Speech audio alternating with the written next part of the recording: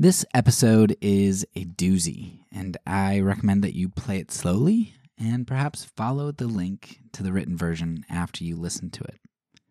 This is a repeat of an episode from Season 9.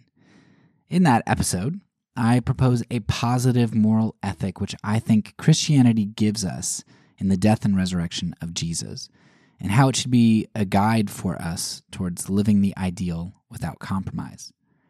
The last episode, we talked about the importance of finding our purpose outside of ourselves. And this episode continues with that idea by zooming in to focus on what that purpose is, and that purpose is other and community. So a lot of this time in this episode is going to explore the concept of purpose and how we are able to find that. But another thing we're going to explore in this episode is how that purpose is not only obtained, but how it's preserved. When we live in a world that is fallen, where there's so much evil, when we live in a world where there's death, how can purpose really be preserved in such a world? And that's something that we're going to talk about in this system that I propose. As a Christian, one of the main aspects of this episode that I would point out is going to be the importance of the resurrection to this moral theory, to the way that we live out our lives and find purpose, and the way that purpose is preserved. So there's so much that I could pull out of this episode, but this aspect in particular I think is going to be important, and I don't want you to miss it, especially because it not only deals with the resurrection that I think is vital to everybody being aware of, but also because it plays into so much of what I've talked about in consequentialism, and so many of the examples of people like positive examples like Bonhoeffer, who chooses the good even when it costs him a lot and even when it's not clear that it's going to work. Or talking about James Olson, in his book Fair Play, and how he's willing to compromise so much and justify that morally somehow. And Augustine, that we're going to get to when he talks about not ever lying no matter what. When we talk about, well, would you lie to a murderer at your door with Kant? There's so much that we get into when we talk about, should you live out the ideal even if it's not going to work and even if it doesn't seem loving? Like, can you really be true to the means and be a loving person? Like, how could you always be moral in that sense if moral doesn't always appear loving? How can that morality be preserved? And so I'm going to argue in this episode that the resurrection is really something that secures our ability to do that as Christians. To say, you know what? I'm not going to compromise on the means. I'm going to create that ideal world, the ideal world that Kant envisioned, but it's actually a better ideal than Kant's ideal, because it's not just about the social contract, it's about the kingdom of God. And so the resurrection secures that for us. It allows us to live out the ideal world regardless of the ends that come about. Go back to Olson's Fair Play book that we talked about, and this idea of consequentialism, right? He thought that he could sacrifice morality, seemingly clear moral ethics, like don't kidnap or hire prostitutes and things like that. He's like, well, I mean, Americans' lives are at stake, and isn't saving more lives good? And sometimes economic interests, it's not even just saving lives, but saving people economically. Like, isn't that worth it to preserve their way of life and their lifestyle, their standard of living, their physical lives? And what Olson was focused on there is he was focusing on what I'm going to call here, I don't know, there might be some technical categories for it, but I'm going to call it the ontological value, or the ontological existence of Americans. He wanted to preserve their physical lives. And to him, that preservation of physical lives was the ultimate, and meant that he could sacrifice all sorts of metaphysical, or however you want to categorize them, metaphysical values, moral values to that, because ontological persistence in existence is what mattered. Like, that's the ultimate. And so you could sacrifice everything else to that. If you don't do X evil, then Y ontological evil will happen. People are going to die. Now, I think we can all empathize, sympathize with Olson here. And a lot of people would probably be like, well, yeah, Olson's right, isn't he? And it does seem right to a certain extent. Like, we should want to save the most lives. Of course, that leads into a whole lot of really dark areas. You can go back to my season on consequentialism. The MASH baby is my favorite example, where you're like, well, then all of a sudden it's really easy to justify doing really terrible things to people, and calling that good just because it saves more lives. And so there are definitely problems with that. But a lot of people can't envision the alternative. They're like, well, what? Then you're not going to save lives? Like, you're not going to tell a little white lie in order to maybe save people's lives? And so they would view that as in the book of James, where he talks about, what, you're going to, there's somebody in need. If you just say, oh, okay, you have all these needs, you're starving, I'll pray for you, all right? God be with you. Amen. All right, see you later, tomorrow, maybe, if you haven't starved to death by then. And you don't do anything physical for them. You don't do anything tangible or ontological, whatever you want to call it. And that's empty religion, isn't it? If you're not really helping people. But that's not at all what I'm talking about here when I talk about doing the ideal. And if you listen to our episode on the ideal 2 or 3 episodes back, hopefully that's tucked away in the back of your mind. But it's more like, what I'm saying is, I'm not ever going to blow your brains out and call that love or peace. And if you've listened to enough of my episodes, you know that at the very end of the episode, for most of them, I say something to the extent of, that's all for now, so peace. And because I'm a pacifist, when I say it, I mean it. Now, it's kind of like tongue-in-cheek. It's a cheeky statement, and there are a lot of people who believe in just war and believe in killing that I really do respect and think are very godly and godlier than I am. But there is a point that I'm trying to make with that, too. It's that, okay, that guy over there who believes in just war, he says, peace, brother, peace be with you. But he's supporting maybe a war in Afghanistan, or he's supporting drone strikes that are killing children, or he's imperialism of some sort, because that's what the United States does. He's supporting that to a certain extent. So when he says peace, yet he's willing to kill, is that really peace? Or isn't that just propaganda, just disguising this idea of peace, saying that killing is peace? And that just doesn't jive. And so that's what I'm trying to say here. You've got people like Olson and others, consequentialists, who are disguising all of these words and saying, well, we have to do good for people ontologically, don't we? We have to help them physically. If you don't, then it must not be good. Ideals aren't good if they're not actually going to help. And that's where I think the resurrection comes in. Now, hopefully you listen to this whole episode for the full explanation. But essentially, you have someone like Bonhoeffer, who believes that not only is he an ontological being, somebody who exists in physical reality, but he's also a metaphysical being, which is what I'm going to call it. This metaphysical being, this spirit. And if somebody kills his body, because of the resurrection of Jesus the Christ, Bonhoeffer will metaphysically continue in his existence. And in fact, in his metaphysical existence, like, he'll end up becoming glorified and becoming a part of connected to God through the Spirit. Like, that's a beautiful thing. So it allows Bonhoeffer to say, I'm not going to sacrifice other people. I'm not going to sacrifice on any ideal, because I don't have to. Right? This isn't the end of it all, and I know that God will preserve and God will make right everything. so I can do what's right regardless of what happens to me ontologically. Somebody hangs me by the neck till I dies. That's uncomfortable.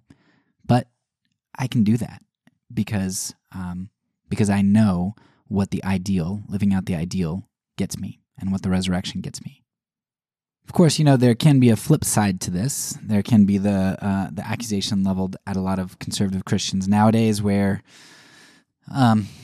because they believe in some eternal heaven and continued existence, then maybe they don't take care of the earth right now, and they don't care if the earth is supposedly getting destroyed because Jesus is coming back, and it doesn't matter anyway.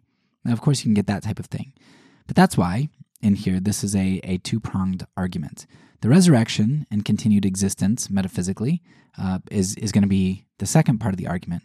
But the first part is purpose and meaning. Like, what does God require of us? What is it to be truly human? And if you put both of them together, you're going to avoid the pitfalls that a lot of people often think when you get these ethereal-minded Christians who think only of the future. So again, this episode is going to be a doozy, but it's going to be really vital for understanding this section and my argument for the importance of truth. So I hope you enjoy.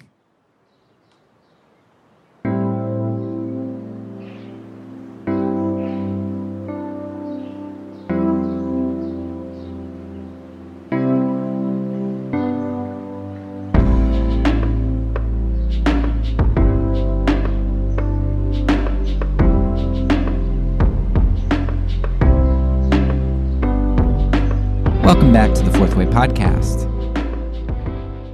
Before I get into this episode proper, I want to just make you aware of a couple things. First of all, this episode is going to be a doozy in regard to the content that's in it. It might be pretty difficult to listen through because it's a little bit deeper. So I will add a link for your reference. It might be easier for you to read this. There are portions in the written part that are actually additions. So I'm cutting some things out for this audio episode. But it might be easier for you to kind of be able to take the time to read through this than it is to listen to. But to make digesting this a little bit easier, besides having a written format for you, I'm also going to create, like I do with most episodes in a season, I'm going to create a short 3-minute or less TikTok video and then put it on YouTube as well, which explains the very basics of what I'm trying to get at here. And you can listen to that and see if it's something that interests you, or maybe just listening to that will kind of give you a scaffold, give you some background knowledge to know where I'm going and make this a little bit easier to digest. Second, I want you to be aware that this episode is a prototype of sorts. I would not stand behind the things that I'm saying here and die for them because these are kind of first thoughts that I'm having. Well, really, I guess that's not fair that they're first thoughts because it's really a consolidation of a lot of thoughts that I've been having for years and years and years about a variety of different difficulties that Christianity faces in explaining different things. So it's a synthesis. It finally came together with a conversation that I just had. Nevertheless, it's my first time thinking through it, and I haven't had people critique it and look at it yet. So, I'm not putting this forward as gospel truth, but I do think it makes a lot of sense. I think it's good, and it's important. So hopefully people will be able to work with that and push back against it. So with those things in mind, let's set this episode up. The last episode was a dialogue with Dr. Alexander Christoyanopoulos, author of Christian Anarchism. While there were a number of points in that discussion that we could have pursued further, there's one big idea that stuck out in my head from that episode. The topic is one that I wanted to pursue because I think Dr. Christoyanopoulos identified something which has been very unnerving to me, a Christian, in that many Christian anarchists seem to be Christians in a very loose sense. It's as if throwing off the confines of the state requires a throwing off of all politics, and those politics include the reign of God. And that in throwing off the state and dogmatism, one also has to throw off orthodoxy. Particularly, Dr. Christianopoulos identified this idea that for many Christian anarchists, the resurrection of Jesus seems to be a topic of little concern. In fact, there are some who would consider themselves Christian anarchists who don't believe in the resurrection. Now, that strikes me as very odd, because the Bible is extremely clear about the centrality of Jesus' resurrection and reign, and those things, especially the resurrection, is integral to our faith. If Jesus isn't raised from the dead, then our faith is in vain. Now, I mentioned this in the previous episode, and I expressed how I wanted to dig into this a bit more. Well, that's the advantage of recording a year out. I've had a few months to think through and all this, and I can provide a follow-up episode for you immediately. For me, it's been several months. So this episode represents a few months' worth of thinking through my conversation with Dr. Christianopoulos. Hopefully, you find this conversation worthwhile. During the interview with Dr. Christianopoulos, I asked him how such a lack of emphasis on the resurrection didn't undermine the Christian anarchist position. If Christian anarchism is about doing what's right, regardless of what the outcome may be, defending the poor, fighting for justice, promoting abolition of slavery, denouncing war, all in the face of the nearly omnipotent state and the violent state, then it seems like tossing the resurrection to the side would undermine such non-consequentialist morality. If there is no resurrection, why do we denounce war?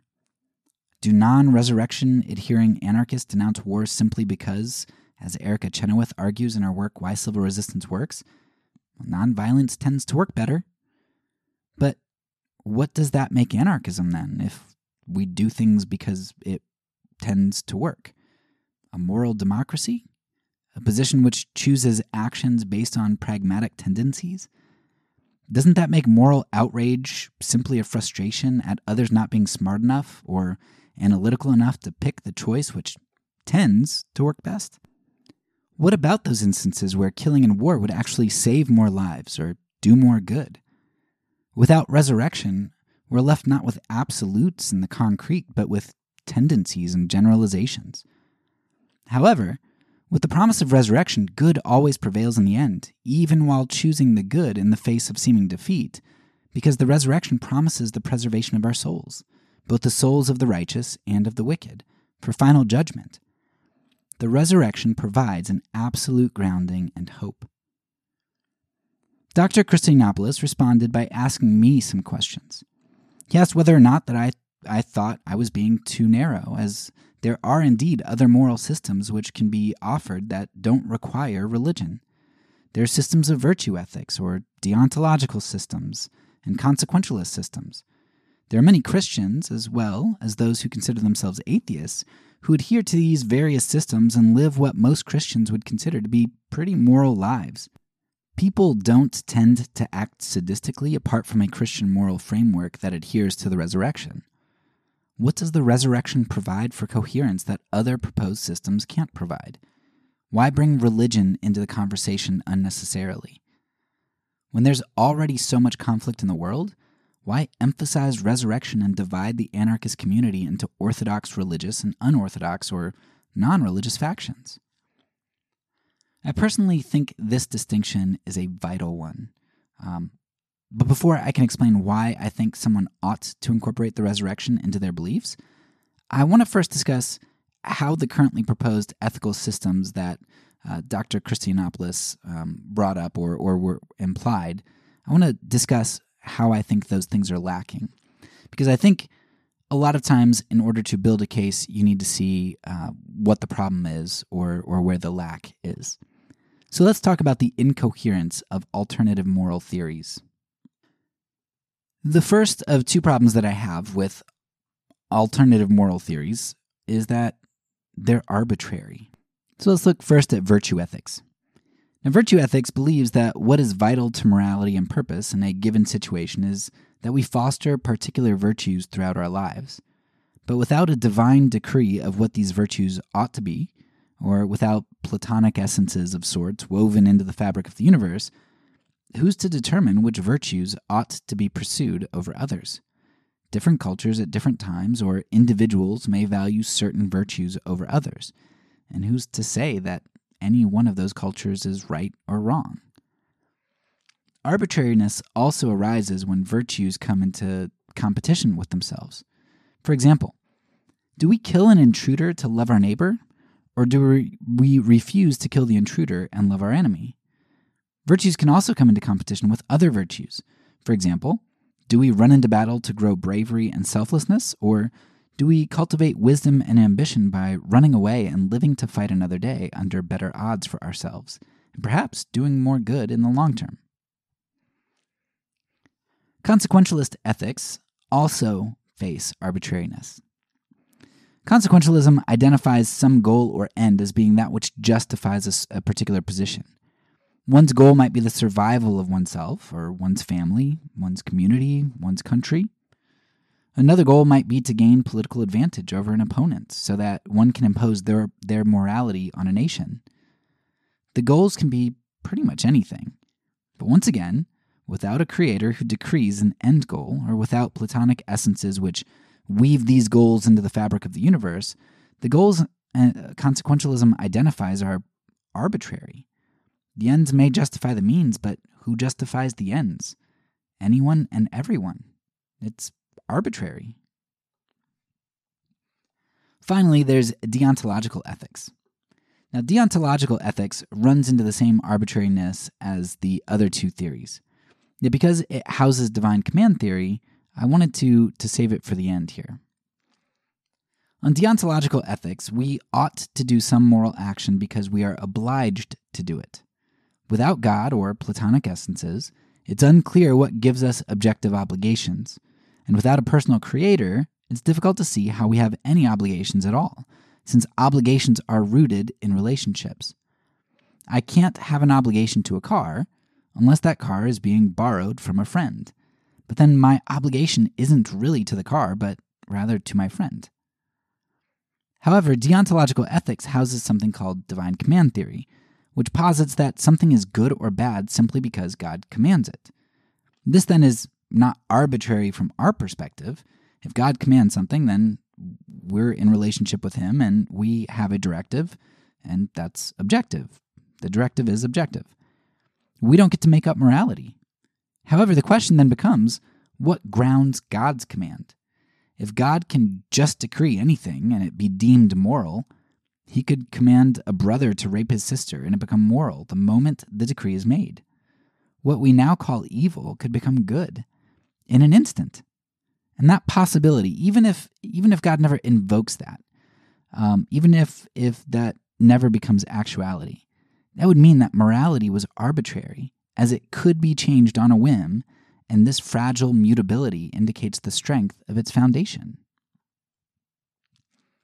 Divine command theory accepts one of the terrible horns of the Euthyphro dilemma, and it runs with it. It's an easy position to run with because it allows one to just read the Bible and take everything as directive without discernment. But that's also where we get the justification of things like slavery and native eradication. Didn't God command the Israelites to take slaves and virgin women in conquest? Didn't God seek to wipe out the heathen Canaanites who worshipped other idols? Such morality leads to a terribly immoral universe of atrocity and a morality that I'm not sure could be called good without rewiring our most basic moral intuitions and redefining completely the word good. Beyond being arbitrary, alternative moral theories to what I'm going to propose are self-centered. Now, this might be a hard pill to swallow that moral theories could be self-centered. How does that work out? Well, let's talk about it. Virtue ethics. Virtue ethics is my favorite ethical system outside of the system that I'm going to propose later, because I think virtue ethics comes the closest to getting morality right. It's hard to conceive what would be problematic with a system which encourages individuals to build positive character traits, to build virtues. What could possibly be self-centered about growing in love or growing in patience? The goal of virtue ethics is for an individual to obtain particular virtues, which isn't necessarily self-centered so long as a part of this ethic expects individuals to seek the well-being of and growth of virtue in others. The self-centeredness, as I see it, arises in at least two places. First, it appears in scenarios where there is competition for virtue. So let me give you an example. Let's say that love is the most valuable virtue one can pursue on virtue ethics. And let's say that there's a scenario that arises where a tragedy is about to occur. But there's one individual, and only one individual, who can sacrifice themselves in order to prevent this tragedy. I think maybe of like Independence Day, where the drunk dad goes and flies into the alien spaceship. I mean, I guess somebody else could have... No, I think he had a bomb on him, and he was the only one who could have really done that. So an example like that. Now, such an action would instantiate love to a great degree. And when you watch Independence Day, you do get that heartwarming feeling of, wow, he sacrificed himself for others. But what if there were two competitors for sacrifice? What if two individuals were both willing to sacrifice their lives and both able to, in order to love well and in order to prevent tragedy? One competitor could be generous and allow the other to sacrifice himself and therefore express the most love. But is that generosity as great a good as the love missed out on? Would it be immoral or unwise on virtue ethics to sacrifice an opportunity to express the greatest virtue, love, for a lesser virtue of generosity? In the middle of the night, one of the competitors for this love to sacrifice himself, he sneaked out in the middle of the night and sacrificed himself, whereas the other individual was intending to sacrifice himself in the morning. On a version of virtue ethics where love is the ultimate virtue to be cultivated, the individual who ends up sacrificing self and prevents another from such an opportunity is actually, in a way, very self-centered. He's hogging all the love, the virtue creation of love, to himself. Even though he sacrificed himself, he ensured that he was the one who was able to cultivate for himself the greatest meaning and morality in life, while his competitor could not. Virtue ethics might tend to seek the building up of others. You know, if you're working on generosity, in general, that's going to help others and not be self-centered. Nevertheless, that only happens so long as there aren't others competing for that which is the truly valuable virtue in any given scenario. But there's a second way, even if you're kind of like, okay, I kind of get that, but let me give you a second way that virtue ethics can be self-centered. Virtue ethics has egoism infused into it. It just inherently, because in the ability to form a virtue in the first place, that creates egoism. The goal of virtue ethics is to cultivate virtues which are not yet present. But how does one cultivate virtues which aren't yet present? One needs tension or animosity. So while plenty of virtues can be built to a great degree apart from relationship, like, let's say, learning patience and temperance through fasting or by learning wisdom and saving money rather than spending on whatever you want, there are some virtues which can only either be built through or grown to their maximum through conflict with others. Paul perhaps makes this case the most succinctly in Romans when he declares that rarely will anyone die for a righteous person, though for a good person someone might possibly dare to die. But God demonstrates his own love for us in this: while we were yet sinners, Christ died for us. If virtue ethics is correct, then for me to grow, I need others to be unvirtuous.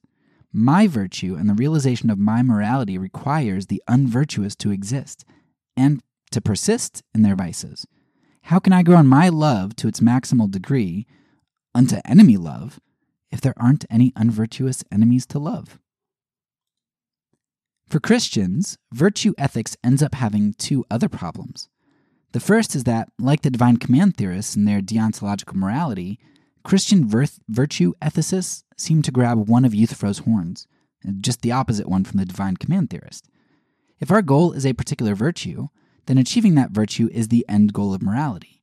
This means that if God is perfectly moral, his end goal would seem to be the maintenance of whatever virtue or virtues were required for morality. So unlike the divine command theorist, God's decrees wouldn't be arbitrary and mutable, but rather they would be commands that God himself is required to adhere to because there was some moral ethic or standard outside of himself. The second problem Christian virtue ethicists run into, or at least the non-Catholic ones, is in explaining how we can become perfect and sinless in the new heavens and earth without some sort of purgation. If virtues are built over time and through trials and difficulty, then we have to ask how individuals could suddenly find themselves perfectly virtuous upon their resurrection. So hopefully you can see virtue ethics runs afoul of quite a number of ways in which it can be self-centered. Let's talk about deontological ethics. Deontological morality also seems to find itself wrestling with egoism. And perhaps the simplest example I can give of deontologists, which would help you see the self-centeredness immediately, is the example of the Pharisees. Now, the Pharisees were very devoted to the commands of God, yet they were the biggest group of conceited jerks you can imagine. Yet, Jesus says in Matthew that we need to be even more righteous than they are. They valued the decrees of God and were right to do so. Yet they had a problem in that they only valued the decrees simply because they were decreed by God, which missed the relational heart and substance God intended to flow through those decrees and guide their implementation. I can tell you from firsthand experience that deontological ethics are selfish and empty because I have employed this ethic at times.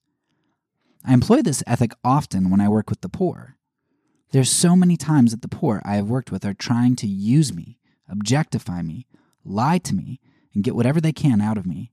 It's exhausting. It's overwhelming. Most of the time, I persist in working with them not because I genuinely love them or even want to love them, but because I know that I'm supposed to work with them. Now that's a deontological ethic. God told me to serve the poor, so I do it, even though it's often, most of the times, without real, genuine, self-sacrificial love. Now, I think that deontological ethics are a good starting point, as doing something because it's commanded and going through the motions can be a way to create disciplines which then foster loves that weren't originally there. I pray to God that he grows in me a genuine love for the poor through my first obeying his commands. Following commands are good stepping stones to true morality and love. But to make the following of commands the end of morality rather than the beginning turns you into an arrogant, judgmental, self-righteous, whitewashed tomb. Now, what about consequentialist ethics? Well, I've got a whole season on consequentialism, so you can go listen to that, and you can probably tell from the get-go that it's not my favorite system at all. Nevertheless, let's go through it and give you some examples of how consequentialism is self-centered. Consequentialism and utilitarianism are the easiest places that you're going to see self-centeredness. When there's some goal that you elevate to primacy, then anything else can be sacrificed to that goal. It's how electing corrupt politicians is justified because she's not as bad as that other guy. It's how wars and civilian deaths are justified. And the list could go on. I can kill my enemies so long as they're the enemies of the goal to which consequentialism tells me I must sacrifice all. My favorite example of consequentialist ethics is a quote from atheist Christopher Hitchens, who made the following statement in a debate against his brother Peter Hitchens. Dr. Hitchens said, "It's in my interest that people don't suffer. I don't want someone bleeding to death from AIDS on my doorstep. Not just for their sake. For mine, I don't want that." Oscar Wilde in The Soul of Man Under Socialism puts it very beautifully. He says, "Socialism would free us from the awful necessity of living for others." George Bernard Shaw, when he ran for office in London, said that there should be no more houses built for the working classes without baths. It was objected by certain politicians who said, "Why give the poor baths? They're so stupid they won't know how to use them. They'll keep coal in them. They don't deserve baths. You're wasting your compassion on them." He said, "I don't want them to have a bath for their sake. I want them to have a bath for my sake." Now that's the right mix of self-interest and morality. Notice how the goal here was comfort for the greatest number of people. If there are a bunch of smelly people running around, that's going to be inconvenient for everyone, and inconvenient for me, which is what really matters on consequentialism. If we can cheaply and efficiently provide baths, then let's do it for our sake, not for the sake of the poor. In fact, this is one reason why nonviolence tends to work, because most people are significantly consequentialist. Justice issues don't start to become resolved until it becomes inconvenient to the status quo majority not to fix injustice, or until it becomes convenient for the status quo to co-opt justice issues for political power. Indeed, this is what CRT is all about, right? CRT recognizes that the history of justice legislation isn't really about fixing justice issues, but often it's merely intended to abate the loud outcry, and it conserves the status quo as much as it is able to. Justice legislation tends to be damage control rather than real justice. Consequentialism is all about some goal rather than someone. The goal may at times be someone, like saving the president's life or protecting one's family, but those goals are goals to which those on the outside can be sacrificed. Consequentialism always allows for and always involves human sacrifice. So all of these systems are self-centered to a certain degree in slightly different ways. One of the greatest sacrifices that you get with any of these alternative moral systems is the sacrifice of the logical and the intuitive. Now, when I think about the word altruism on Dr. Hitchens' system, I have to ask myself how that notion is recognized as altruism at all. How can you call helping an AIDS victim or a poor person altruistic when you're not seeking their good but your own? Altruism on alternative moral theories becomes its own antithesis. It means the very thing of which it is the exact opposite. Altruism it merely becomes a synonym for egoism. It's just housed in its antinomic partner. While this antithesis may be the most pronounced on consequentialist systems, it rears its ugly head in subtler, yet significant ways on deontological systems and virtue ethics, too. Now, those are my two main qualms with most moral philosophies. They're steeped in arbitrariness and egoism, and cause altruism and love to become muddied, if not unintelligible and meaningless. Okay, so we took a look at alternative moral theories and what I think are two of their most glaring issues. Now let's go back to my conversation with Dr. Christianopoulos. I obviously didn't get to lay out my whole case to him as to why I didn't find most moral philosophies uncompelling. But I did get to explain how I thought self-centeredness was a big part of the problem, and how words like altruism lost any sense of their meaning. It was then that Dr. Christianopoulos asked me a very important question, and really the question which gets to the heart of the discussion. It's all well and good for me to sit back and throw stones at other philosophies, other moral philosophies, but did I myself live in a glass house which could be shattered just as easily? Dr. Christianopoulos asked me how grounding morality in the resurrection avoided my own critique of self-centeredness.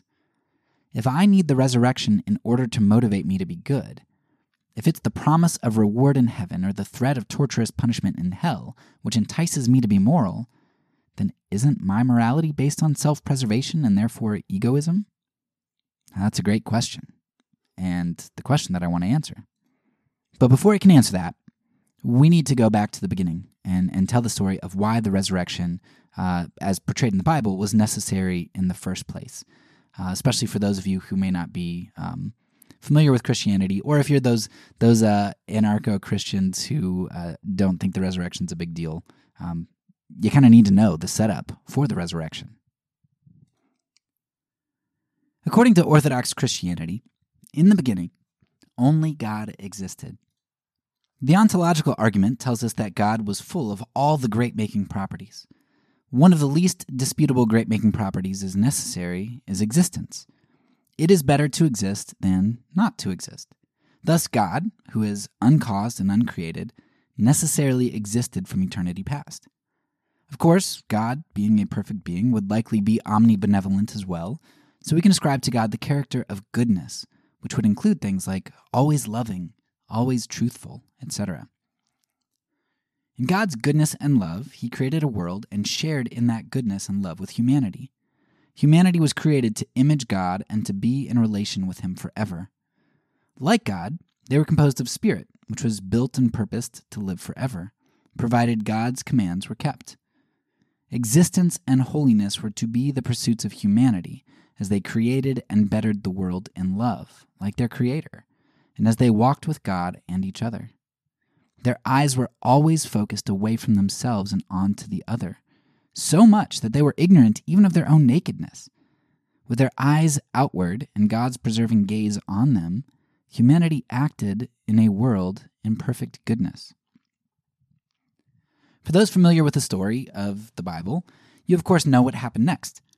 Humanity took their purpose and their morality, which to this point was grounded by their Creator in their very essences, and made purpose and morality both arbitrary and self-centered. The very first thing to happen after humanity's sin wasn't lightning bolts from God. No, it was worse. It was separation.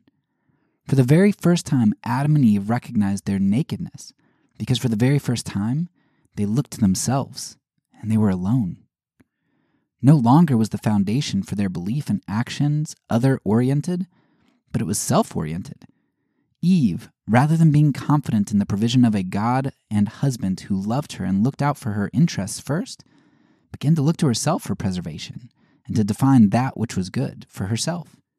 And of course, Adam did the same thing. This separation was not only evident in the realization of their nakedness and the blaming of other, but was also made evident in the curse that God recognized soon afterwards. Adam and Eve would no longer be in harmony with nature either. They would no longer be in harmony with each other, and they would no longer be in harmony with God. In their attempt to define their own purpose and their own morality, a groundless, arbitrary, and selfish endeavor, they set their life's trajectory to be one of unfulfillment, and their eternal destiny as one of separation from the source of existence. The story of humanity became a tragedy at this point. Humanity was hopelessly separated from any chance at meaning, purpose, or morality, since their self-centeredness kept them from residing in the being of God and His goodness, and their path which led to eternal separation from the existent one meant that their very existence, their very beings, were on a course set for impending destruction that we call death.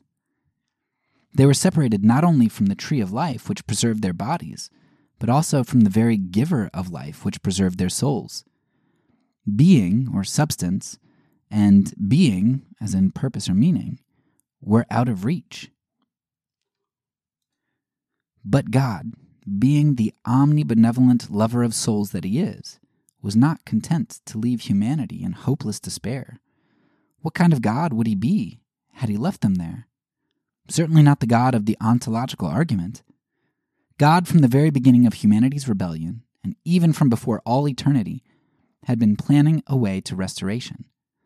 The way of hope was to send a representative for humanity who could show them the path to living like a true human, living in perfect love and harmony with God and others, and fulfilling His purpose in obedience, regardless of the consequences.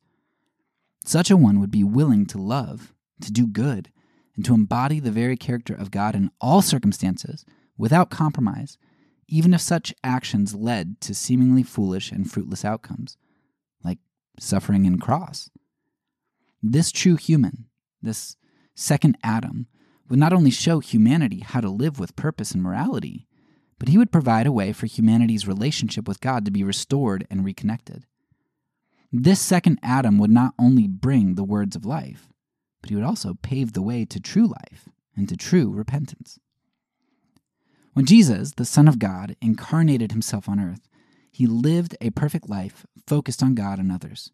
He never compromised the essence of God or deviated from that which God required of him. He lived rightly all the way to his torturous end on a cross, maintaining a love even for his enemies, even for the very ones who nailed him to the cross. Father, forgive them. However, were Jesus to have died just as Adam did, there may have been an example for us to follow, but it would be example without hope. We may, by following the Christ's example to the best of our ability, have ended up connecting with God and his purpose from time to time, but there would be no promise of a restoration of our ultimate purpose, continued existence in relationship with God, imaging him. Thus, the Christ rose from the dead through the power of the Spirit, which was not only a vindication of who he is and what his status is before God, but it is also a glimpse of the promise that we have in that Christ, we too can one day be connected to God through the true human, the second Adam. So the climax of this story is certainly the resurrection of the Christ. It only becomes the climax, though, in light of the end of the story, in light of what that resurrection gets us. Because if you don't understand what the resurrection really gets us, it may seem more anticlimactic than climactic. So, what does the resurrection get us? Well, all Orthodox Christians have a concept of what happens to humans after the resurrection of the dead at the end of time. Protestants tend to call this concept glorification, but I find that is not something we Protestants really talk about or elaborate on very much. Since the Eastern Orthodox Church hashes this out much better, in my opinion, I want to use some of their ideology and terminology to explain what we believe happens in the eschaton. The Orthodox have a term that they use other than glorification. They call what happens to believers in the new heavens and earth theosis, or deification. You can probably tell from the second term that they think that we become God, in a sense. And I know many Protestants will balk at this, just like I did when I first came across it, but didn't even Jesus and the psalmist say that you are gods? Glorification, theosis, and deification all say essentially the same thing. The Orthodox recognize that it would be heretical to claim that we will become God in one sense, and this sense, which is off limits to us, they would deem his essence.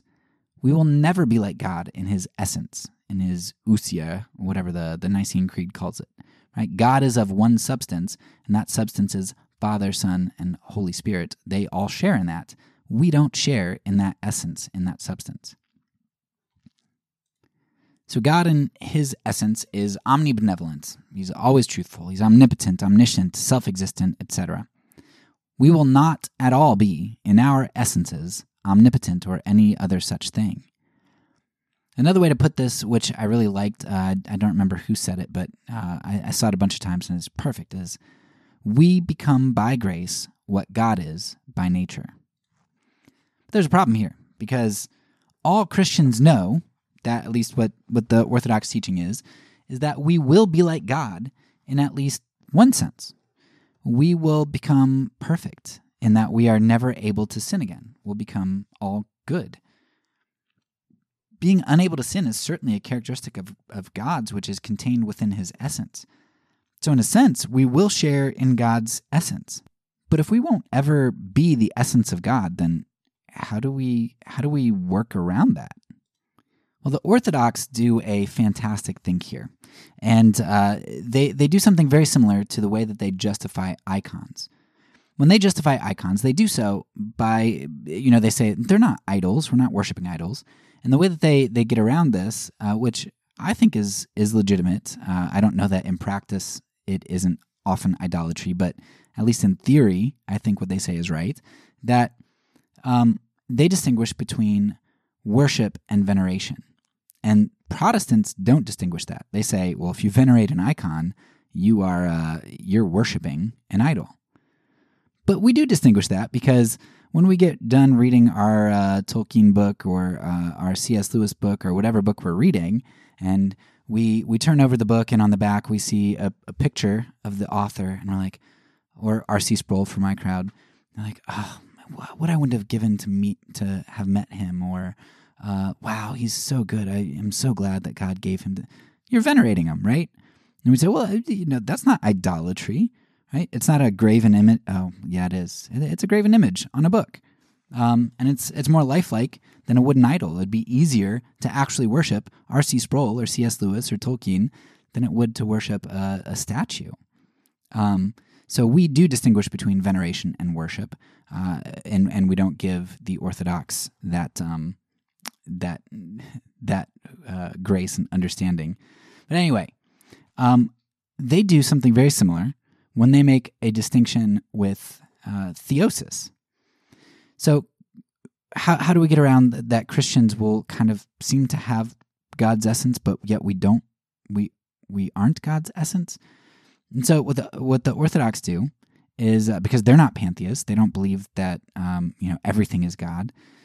They distinguish between becoming like God in essence, which we don't do, and becoming like God in our energies, which is what they say happens to us. Now, my understanding is that the Orthodox don't really explain this in super great detail. They're more accepting of mystery than Protestants on a lot of areas, and the distinction between essences and energies, they're like, I don't know, I'll take a shot at it, but it's all really mystical. But the point is that they know we become like God. We know we become like God. Like, that's obvious, we do. Yet they know that we can't become like him in essence or nature, so they use a mysterious term, energies, to explain this distinction.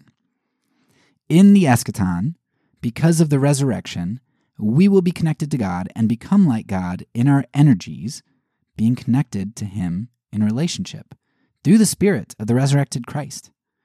While God remains necessarily existent and perfect in essence, we will become contingently perfect and perpetually existent by being connected to him in our energies. I recognize that all that can sound really mumbo-jumbo-y, so basic summary here. You don't need to know essences and energies and all that stuff. The point is that because of the resurrection, we will be able to be connected to God in some sort of way that allows us to partake in the things necessary to fulfill our purpose, the way that we were created.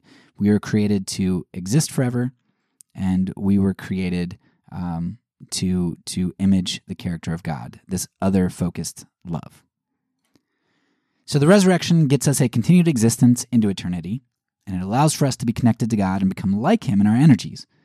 But what does that really get us in regard to a better, more coherent moral philosophy? And how does that help us to find the ground the purpose and morality? And how does that prevent Christian purpose and morality from being self-centered, like Dr. Christa Yiannopoulos brought up very legitimately? So I'm going to argue that theosis grounds morality, and it provides obligation. Whatever humanity's purpose and morality is, that purpose and morality requires existence. So in line with Descartes' I think, therefore I am idea, we can say that for morality or purpose to be pursued and achieved, one might argue that I exist, therefore I act. One can't accomplish goals or fulfill purposes or do moral things unless they act, and actions can't be made without existence. And to exist is to act. So at the root of morality and purpose, there has to be existence, because you can't be moral or purposeful without existing. And this is true, of course, of God, right? God is the self-existent one, the one who has always existed and has had the perfect existence, the necessary existence, the greatest level of existence that there is. Now, regardless of whether you believe in eternal conscious torment in hell or annihilationism, what the resurrection does is it provides a way for one to continue their existence, right? By avoiding either metaphysical cessation in hell under eternal conscious torment or ontological cessation through annihilationism.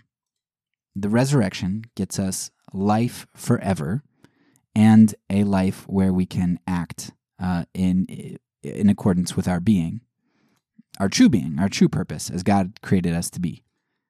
So the resurrection allows for our continued existence and therefore continued actions which can be aimed at the fulfillment of our purpose and which could be morally good.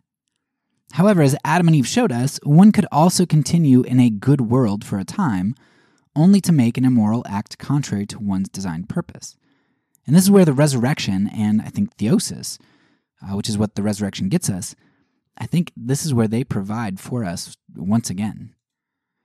Beyond mere existence, morality and purpose also require particular aims. Christianity should argue that the aims of humanity are to live implementing means which are concomitant with the ends of God. While we humans, especially in a fallen state, may not know the deep, specific plans of God, we do know the character of God. Therefore, our purpose as image bearers of God is to live implementing means concomitant with the character of God. Now, I may not know God's ultimate plan and whether or not he wants me to take a specific job, but I do know that God wants me to love, and he doesn't want me to lie. If I have a choice between two jobs in front of me, one of which requires me to objectify others and manipulate data, and the other which allows me to display love and honesty, though earns me much less money, then clearly the ends of God are for me to take not to take the evil job, since God's means are concomitant with his ends, and as should mine be also. Purpose and morality, then, are infused into our very beings. We were created in the image of God, and our purpose to live in line with his character. Now, this means that contrary to other moral theories we evaluated, Christian moral theory that I'm proposing here houses value and purpose intrinsically in moral and valuable beings, and the value and purpose intrinsic to beings is sourced from a self-existent, omnibenevolent, personal creator, which makes morality and goodness relational and therefore provides obligation. So though, as in virtue ethics, there is some standard of value or some purposed goal which really exists outside of a being, on the view that I'm proposing, which I'll call a morality of being, or a mob for short, this value and purpose, they're infused or imparted to a being itself. It's not outside of the being. At this point, you might ask yourself what the problem is that resurrection solves here. If humanity were created with value, purpose, and goodness intrinsically, then shouldn't we persist in those things? Because intrinsic properties can't be taken away, right? The problem is that it's true that the intrinsic cannot be taken away. A human has intrinsic value so long as they remain a human. The intrinsic value is tied to an identity, not an instantiation.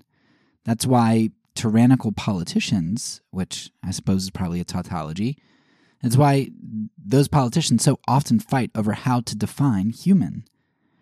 For a very basic example, we recognize that a dead human shell isn't human in the full sense, and we can therefore incinerate it into dust and eulogize its former occupant as a sign of respect, while incinerating a live human, while speaking highly of him, would show something rather different.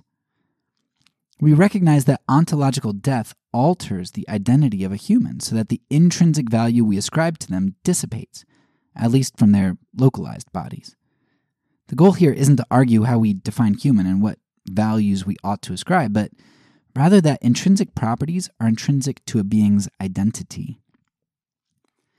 I believe the same thing can be true of metaphysical death. Though I disagree with Augustine on some very significant theological points, I think that his adherence to the privation theory of evil makes a lot of sense. The privation theory of evil essentially says that evil isn't a thing. It's not some addition to the system or some substance. Rather, evil is a subtraction, a detraction, or a lack of something. There are many rebuttals to this, along with counter-rebuttals, and one might turn also to Aquinas to hear arguments for the privation theory of evil. But all that's beyond the scope of this article. For the moment, simply recognize that the privation theory of evil is one of my big assumptions in arguing a case for a morality of being.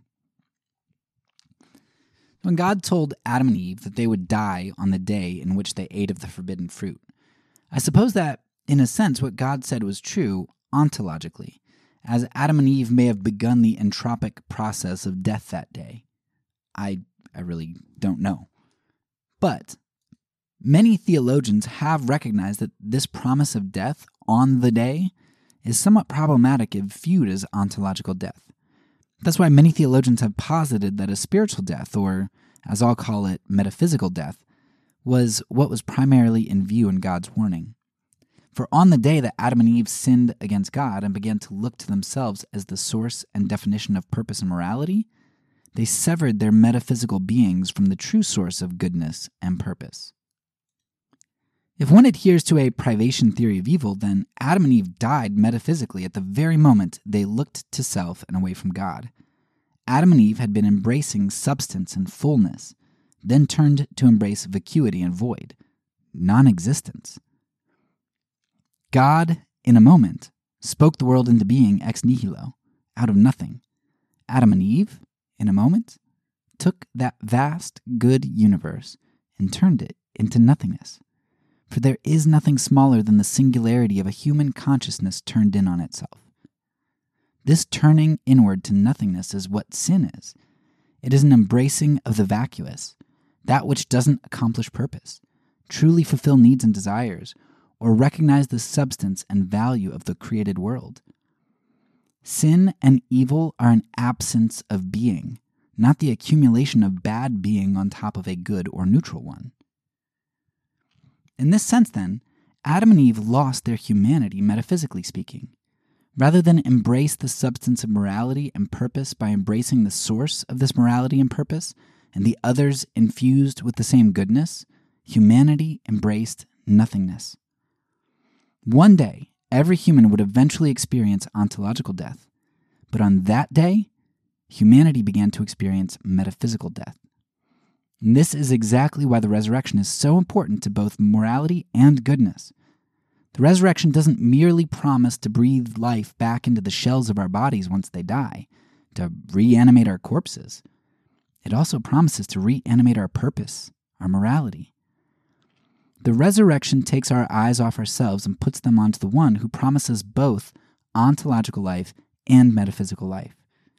As our eyes are turned to our Savior, and as our Savior connects us to the divine, the singularity we have become explodes outward into a big bang, and we become complete substances and beings again, a universe teeming with beautiful life.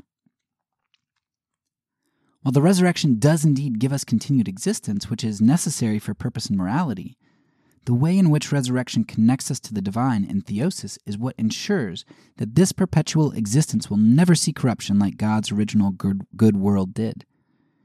Whereas Adam and Eve in the garden had a connection to God, which was conditioned upon their persistence in good works, the life, death, resurrection, and intercession of the Son of God provides us with a perpetual, internal, spiritual communion with God at all times. When we are in the new heavens and the new earth, we will be in the presence of God at all times, as the Spirit of God will be forever living within us.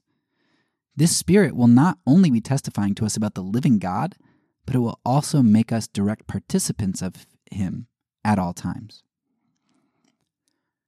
It is in these two ways that the resurrection and theosis provide for purpose and morality.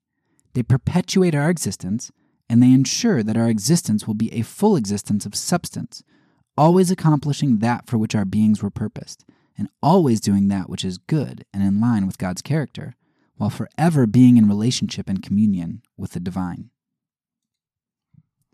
Now, at this point, you might be a bit frustrated.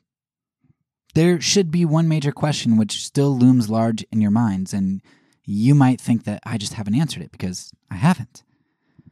You might say, it makes sense on a morality of being that it would be good for us to exist, and that it would be good for us to image our Creator. But the pursuit of these goals still seems rather selfish. Seeking the continuation of my existence and my fulfillment seems to be a fairly self-interested endeavor.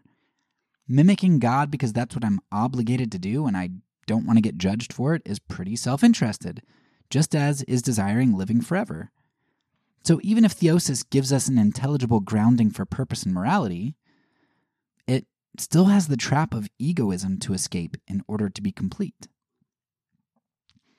You may recall that one of my objections to virtue ethics is that a part of its self-centeredness was the requirement that there be other beings who are evil, and therefore not fully virtuous. For if everyone were virtuous, how could my virtue grow in that I could never learn to love enemies? Were there no unvirtuous people worth hating? Virtue ethics, therefore, requires that someone else lose out so that I can better myself. This problem lies, I think, in that virtue theory seems to take a more additive theory of good. It believes that I can grow my patience or my love towards some pinnacle.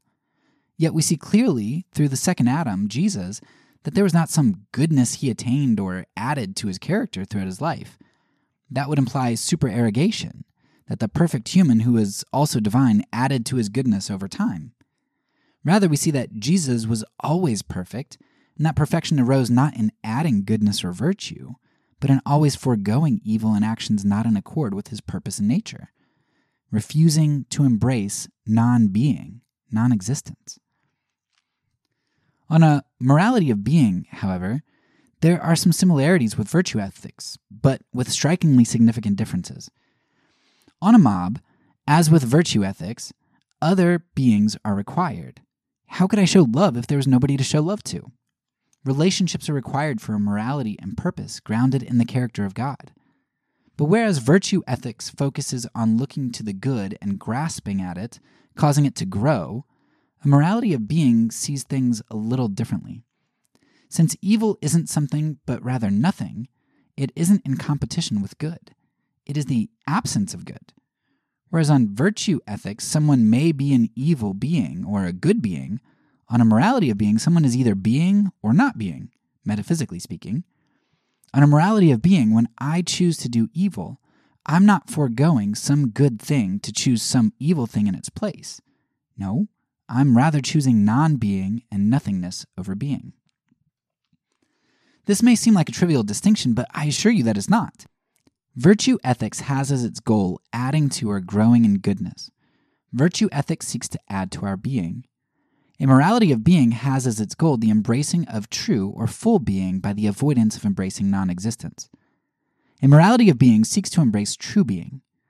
To put it in other words, virtue ethics seeks to add to being, while being ethics seeks to uncover and uphold being.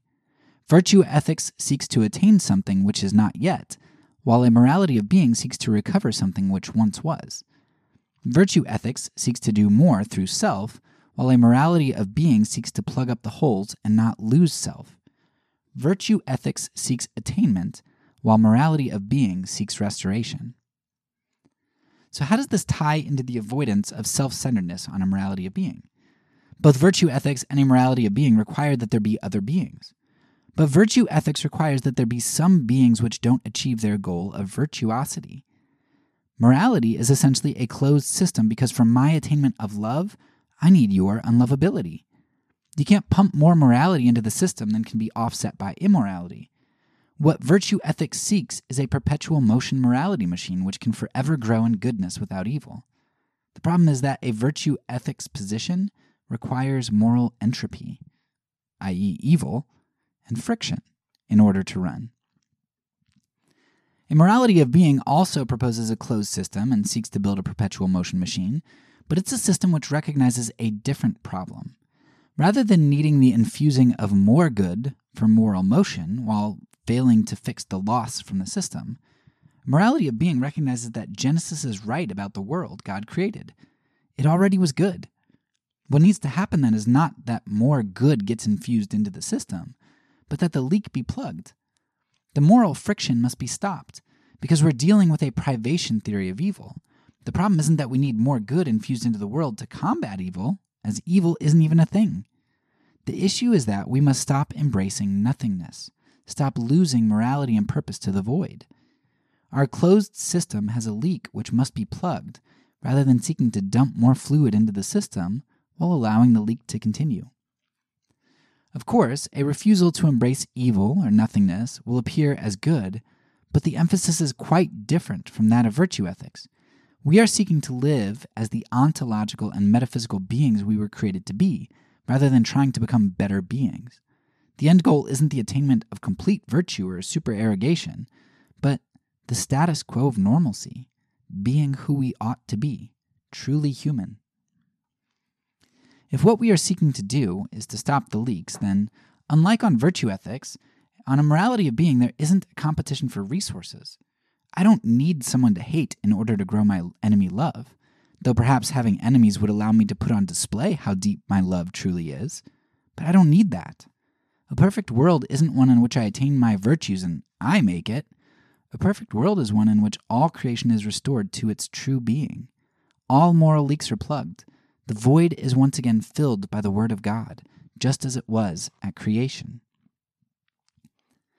A morality of being seeks the good, and that good is only accomplished when nothingness is eradicated and the good of all abounds. A morality of being is communal. It's others-focused. This fits much better than virtue ethics if one values a strong Trinitarian emphasis. It also helps explain why community, discipleship, and example are at the forefront of the Christian life, and why asceticism goes so wrong. Yes, we can uncover some virtues through hardship, but we primarily uncover our being through community. Whereas virtue ethics may require actual enemies to grow my love, a morality of being doesn't.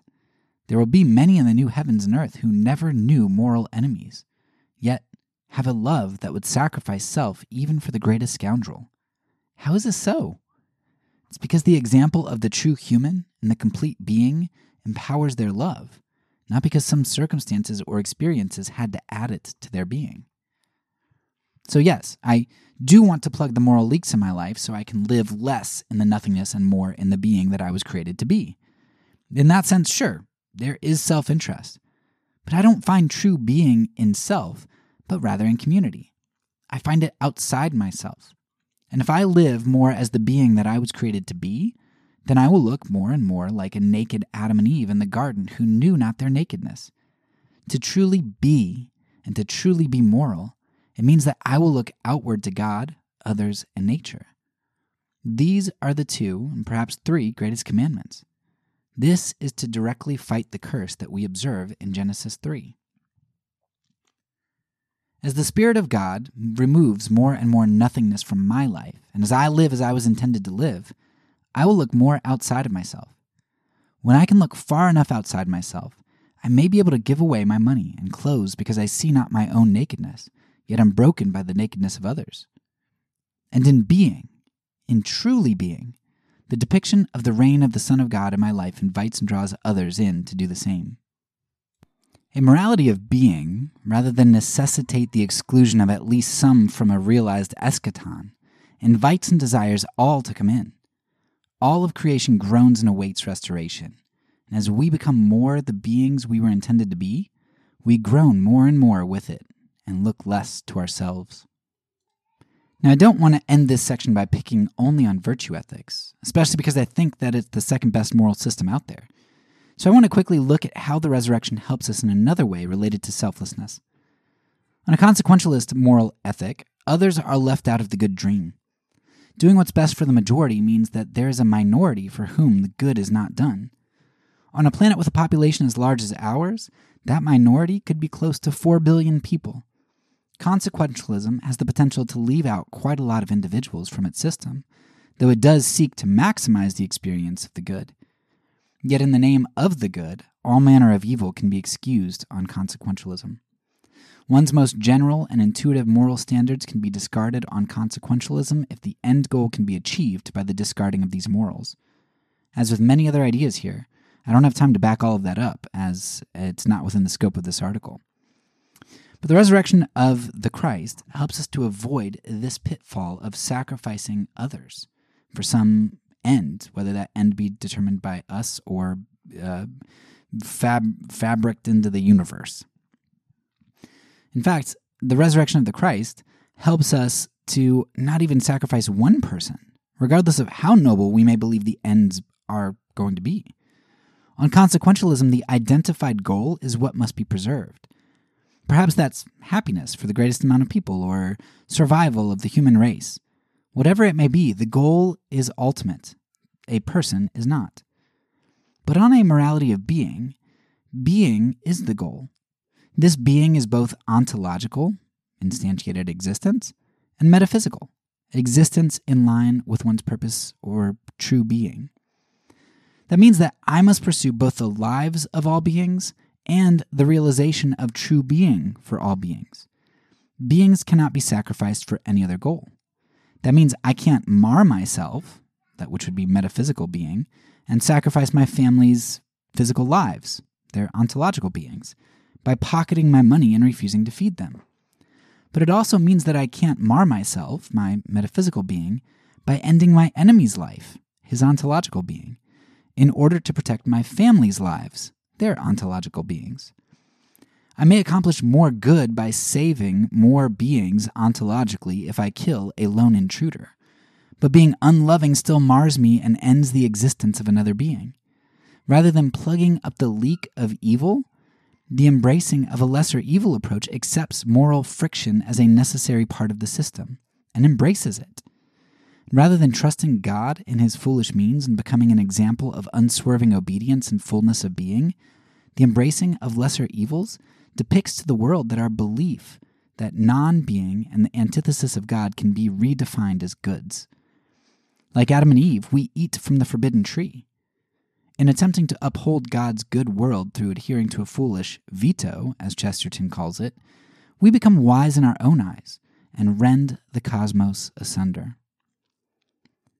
One might think that the morality of being faces a problem which is indistinguishable from the consequentialist one, as the goal on the morality of being is merely shifted to being rather than to happiness or some other standard.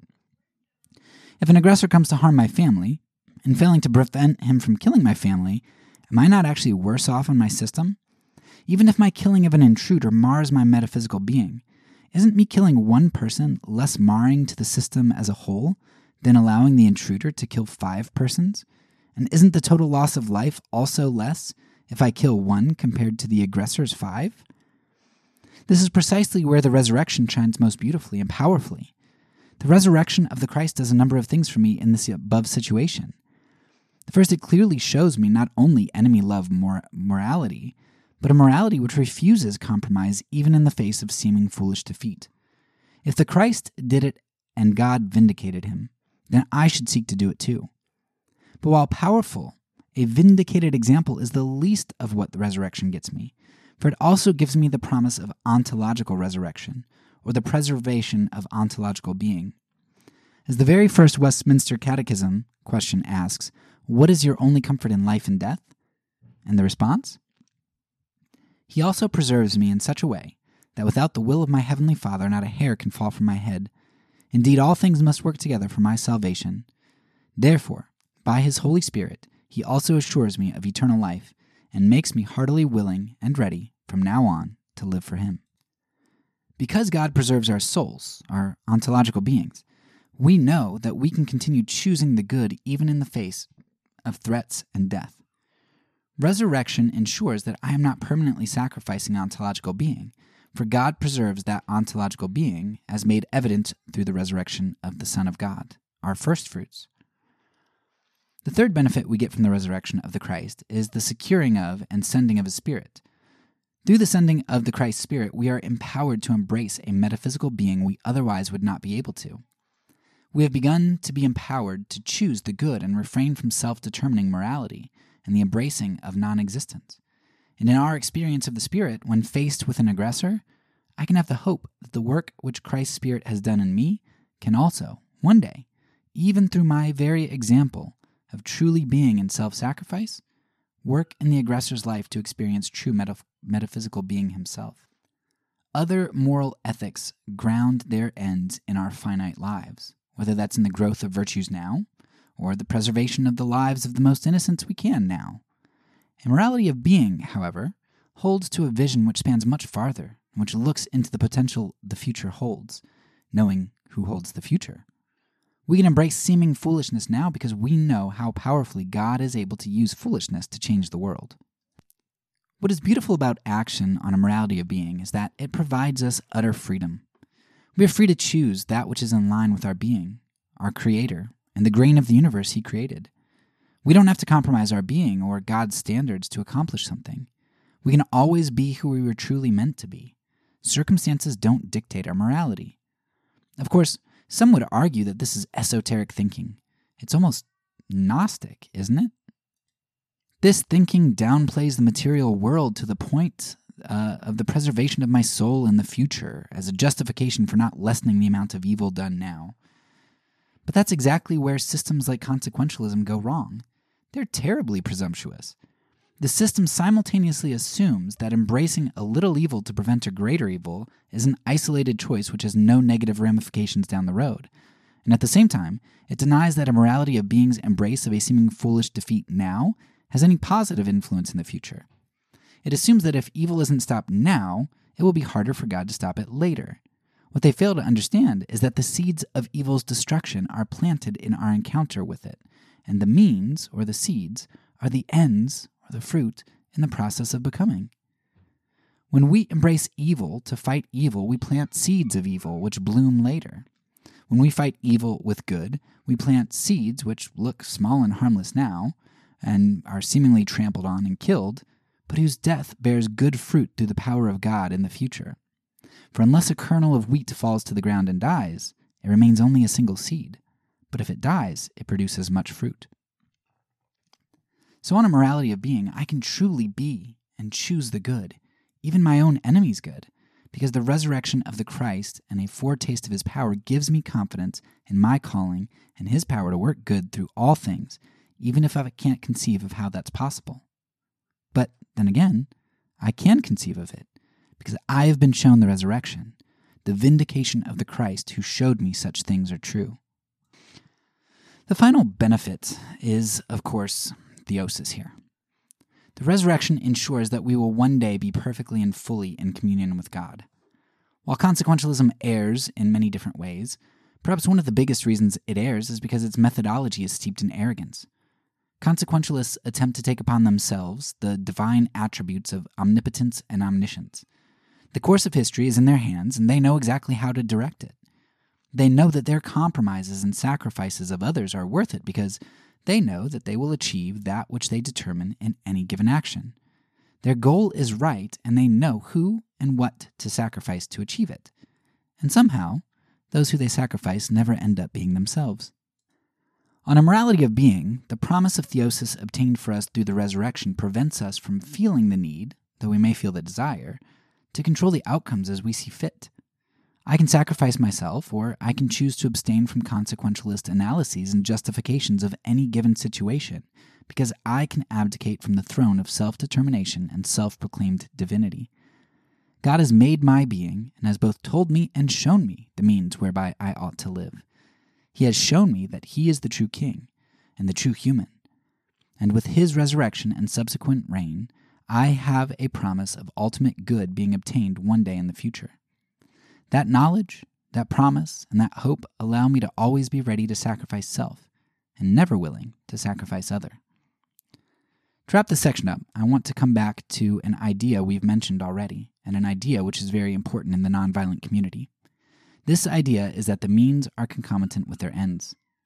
Another way to put it would be that the ends are the means in the process of becoming.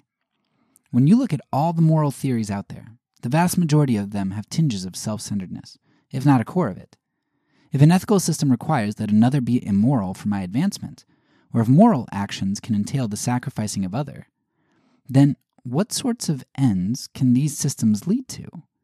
Incomplete ones at best and heinous ones at worst. But a morality of being is different. The means are always to seek the good of other and to always look outside of self. Now that may sound suicidal and masochistic and like something which fails to uphold one's own ontological being. But in a world of 8 billion people, would it be better if I alone looked out for myself as everyone looked out for themselves? Or would my being be better preserved if I knew that I and everyone else had 7,999,999,999 other human beings looking out for each of us? The means of being ethics lead to ends which are concomitant with them, and these ends are beautiful. When the means are always others-focused, and the ends one get are conducive to the preservation of others. And in the community, every individual is an other to everyone else. It's time to wrap this up. Conclusion. I've remained a Christian for many reasons, one of which is because of the moral argument. I see no naturalistic moral alternative to Christianity which isn't steeped in arbitrariness or egoism.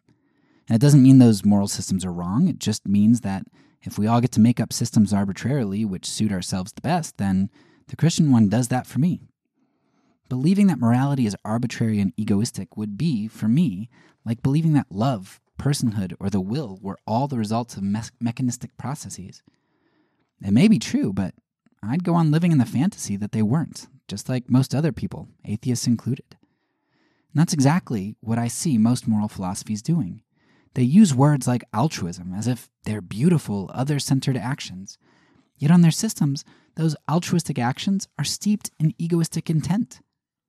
For the sake of humanity's mental health, and therefore survival, thank the God who doesn't exist that the vast majority of humanity has embraced illusion and ignorance rather than logical moral consistency.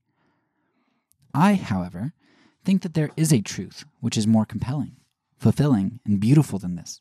There is a creator, God, who splits the horn of the Euthyphro dilemma and is himself the source of meaning, purpose, and goodness. Out of himself, he created beings infused with purpose and goodness and who lived in relation to God. But these humans withdrew from God to embrace the nothingness which once existed and lost their purpose and goodness, being separated from God. Yet God, in his infinite love and goodness, restored humanity by showing them what a true human was like, and by providing a way for humanity to reconnect with their source of life, purpose, and goodness. It is in this that our morality is grounded, and in this that we are able to make sense of words like altruism. God is an eternally triune, relational God, a God of other, and we are made in his image. Having already spent a great deal of space discussing my arguments, I don't want to take up much more space in this discussion. Nevertheless, this whole thought process arose in the context of a discussion on Christian anarchism.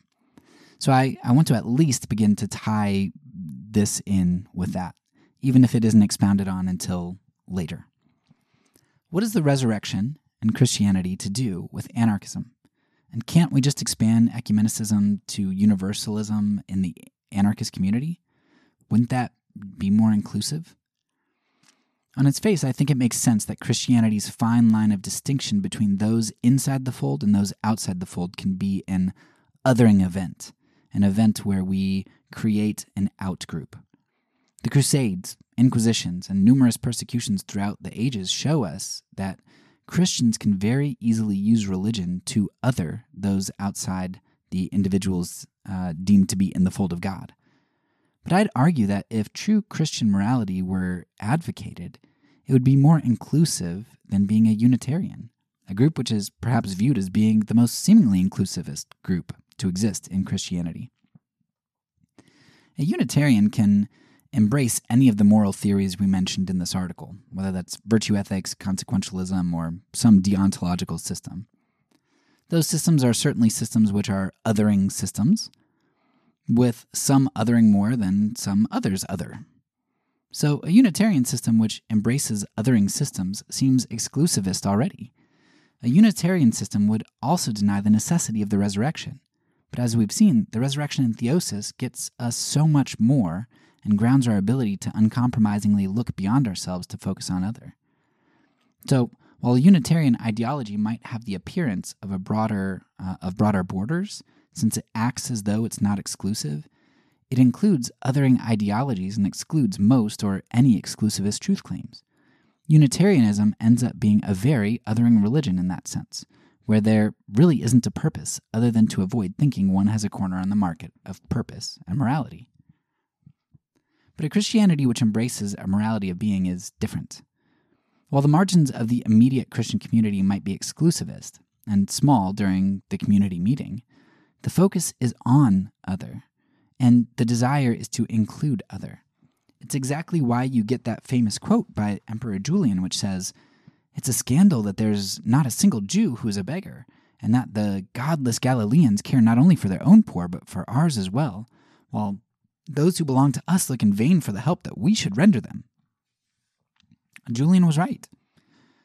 Now, Christianity is an exclusive community, not in the sense that it excludes others from it, but in the sense that it requires one to exclude self, or, as Jesus says, to die to self, for entry. It requires a life where there's a daily dying to self. Entry into the specific Christian body should exclude those who exclude others, so that those within the church can go outside of their walls to love and win those people over to the promise of true being, both ontological and metaphysical being. By being an exclusivist community, the church is supposed to be able to preserve its integrity and the image that it is others-focused, which makes other people want to come in and makes the exclusive community larger and more able to help those outside of its walls. A desire for others to become like us and like our group can be a good thing, provided we know the telos of the beings we are or seek to become. We don't want to include those in our church who have not yet seen the need to die to self, for then they would eat from the tree of life and go on thinking they were alive when they were in reality the living dead. Our Christian community doesn't want to sear the consciences and give false hope to those who think they have heard the words of life, when they are still adulterers whose mistress is the pride of life. It is only by excluding others from our immediate community that we can have the hope of one day including them as a result of our being a living sacrifice poured out for them. A great example of this exclusivist inclusivity may be the medical community.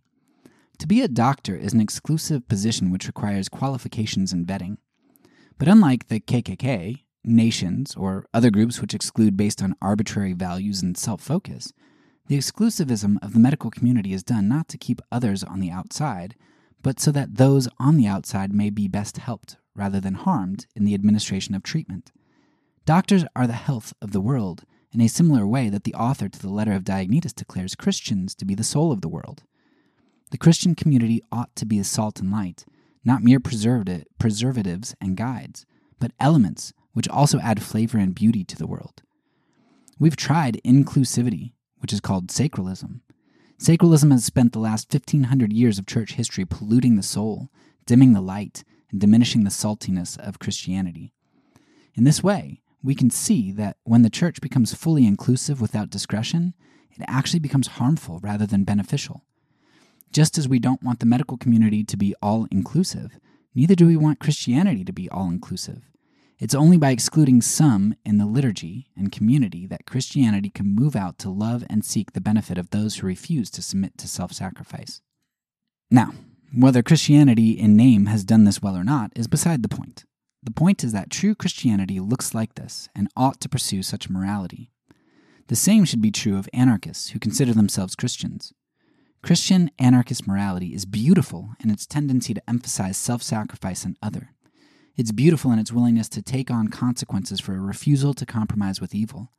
Yet without the resurrection and without a Christian perspective, there's little to no moral foundation or meaning in doing such things. That means that as a Christian anarchist, I want to stick to my guns, or my peace signs, and belabor the resurrection and the Christian perspective. Not because I want to exclude others or draw lines and boxes, but because it's the only way to include everybody. It's the only way to provide hope. It's the only way to ground unswerving morality. And because it's true. I will continue to love all people, yet it's because I love them that I won't swerve from the truth. By being exclusive to that which is true, I'm seeking the good of others and the inclusion of all.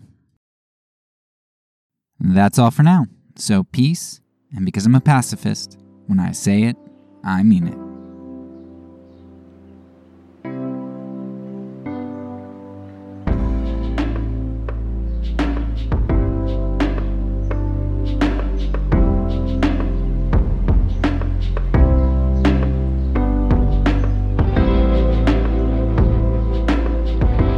This podcast is a part of the Kingdom Outpost Network. Please check out the links below to find other great podcasts and content related to nonviolence and kingdom living.